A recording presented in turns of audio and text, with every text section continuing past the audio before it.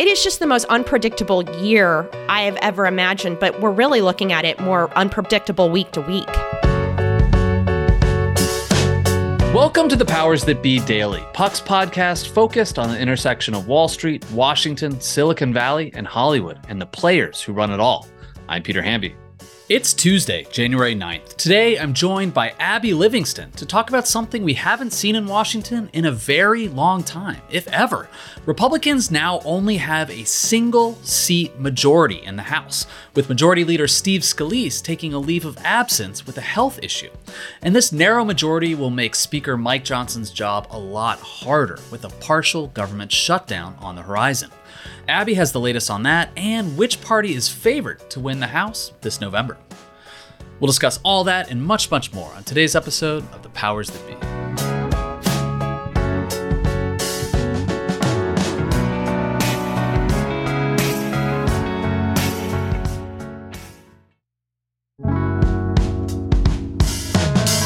Welcome, everybody, to The Powers That Be. I'm joined today by Abby Livingston to talk about Capitol Hill and the looming government shutdown that is complicated by House Majority Leader Steve Scalise, who announced over the weekend that he's going to be away from Washington until February so he can receive a stem cell transplant as part of his treatment for blood cancer. This lowers the Republican majority, Abby, in the House to what? Just one vote? I know this is an always sort of mutating number because of absences and health issues in Congress, but it sounds like Republicans only have a narrow majority with a government shutdown looming. Absolutely. So if everything happens the way we expect it to happen, Republicans will have a majority of one by the end of the month. This will not last forever, but this means not just, I think avoiding a government shutdown may be one of the easier problems Congress has to face. Mm-hmm. But there's Ukraine funding, and there is just absolutely so much pressure on the whip count in this situation. And as I've written, whipping a vote is hard enough, but it's extraordinary when you have a one-vote margin and anything from a COVID positive test to a traffic jam could upend votes. So I've never seen anything like this before, but it wouldn't surprise me if we have many instances where members go to the floor to vote and then suddenly the vote is held long or they have to find some sort of contingency because the right number's not there. But this is a pretty serious situation, and it makes a brand new speaker who has never had to count votes like this before, his job really, really hard over the next few months. Yeah, I was going to say, Mike Johnson feels like, compared to the tumult of Kevin McCarthy's tenure, that so far, at least from his caucus, he's mostly, been blessed to move forward by his caucus without too much uproar, without too much testing. He led that delegation to Eagle Pass, Texas last week, and it seemed like the Republican caucus is sort of unified behind him and the messaging around the broken border and immigration and all that. But you're right, he hasn't really been tested here. Now, as someone who covers Congress and Capitol Hill, and I haven't done it day to day ever like you have, if you're whipping votes for anything, typically you have to say, hey, Joe, I need you to hang around. I know it's your wife's birthday down in Raleigh this week, right, but I need you to stay in Washington. Does that ramp up even more here when there's just a constantly shifting majority of one or two or three? Absolutely. Members of Congress miss votes all the time. I've seen them miss because, someone will privately say it was their kid's National Honor Society thing the night before. So there is absolutely no excuse to miss votes if you are a House Republican. Mm-hmm. And so I think it puts an incredible amount of pressure on this. There is one, just counting the votes and getting the numbers, but there's also just believing that your members are going to go to the floor and follow through with what they tell you they're going to do. Mm-hmm. So it is just the most unpredictable year I have ever imagined, but we're really looking at it more unpredictable week to week. I want to talk more about 2024 and this narrow majority and how that plays out during campaign season. But I did mention a looming government shutdown. For people who aren't following the ins and outs of this stuff every single day, what is this shutdown theoretically? So Congress tends to pass or attempts to pass a one-year spending bill every September, and that obviously did not happen. They passed a short-term bill that led to the ouster of Kevin McCarthy. So this is basically a means to extend the funding for the rest of the year and not deal with a shutdown threat again.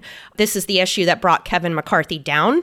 I do think from your previous point, Mike Johnson he is in a little bit of a honeymoon, maybe not with the numbers, but with rapport. I've seen members donate a lot of money to the House Campaign Committee, which is sort of a de facto sign of support for Johnson, just like you mentioned the trip to the border. But this is a pretty contentious time. But as difficult as shutdowns have proven for the House Republicans, Ukraine is the thing that many, many, many members of Congress are very worried about right now. And I assume that means what you're saying, House Republicans are pretty divided on that issue. The problem for House Republican leadership on Ukraine is what we have called the Hastert rule, is you don't want to bring things to the floor that's not a majority of the majority. There may be a majority of the majority that supports Ukraine funding, but it is just a very contentious issue. The people who are against it are very, very much against funding Ukraine. So I think it could actually pass the House if it went straight to the floor pretty easily if you throw in the Democratic votes, but you just can't move things that don't get almost unanimous support among Republicans. Abby, I want to take a quick break, and when we come back, I want to ask you about what campaign season looks like for members of Congress.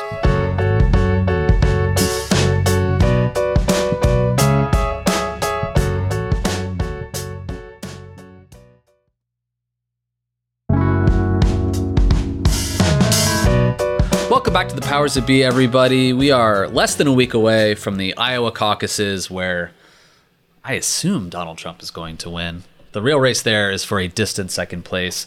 Lots of media attention on that stuff, but obviously control of Congress is up for grabs next year. And Abby, with a 1-seat majority as of now in the House, I mean, Democrats have to be salivating over this, right, heading into this year?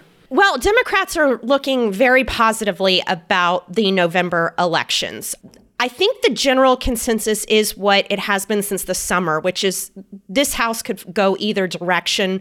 But if you had to put your thumb on the scale, I'm guessing you'd probably go with the Democrats. But proof that this is such a jump ball to me is when you look at the retirements that have happened so far in the House, and we've seen a lot.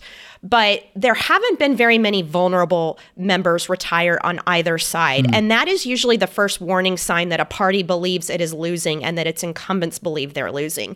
So my current read of the landscape is most parties and incumbents feel pretty good about their reelection chances. So this is going to be a district by district fight across the country on the House side and within a handful of seats on the Senate side. Yeah, it's interesting. I mean, I would think that there's fewer and fewer swing districts.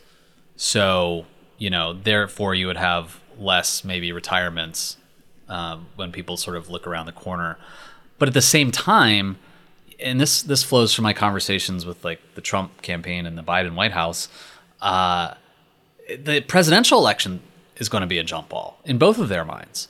And, turnout models have shifted in the Trump era, like presidential years with Trump on the ballot could be good for down ballot turnout for Republicans. And so all of that uncertainty combined with sort of the partisan nature of the maps, if you're thinking about retiring, you look around the corner, there's no easy way to say like, oh shit, this is going to be a bloodbath for our party, I'm going to resign. Is that sort of sense you're getting? Correct. And if you're going to talk to the average Democratic operative who's been around the block a few times, this is what they're going to tell you. They feel good about their candidates. They feel good about their challengers. Abortion continues to be this issue that performs for them in ways that sort of go beyond their own best hopes.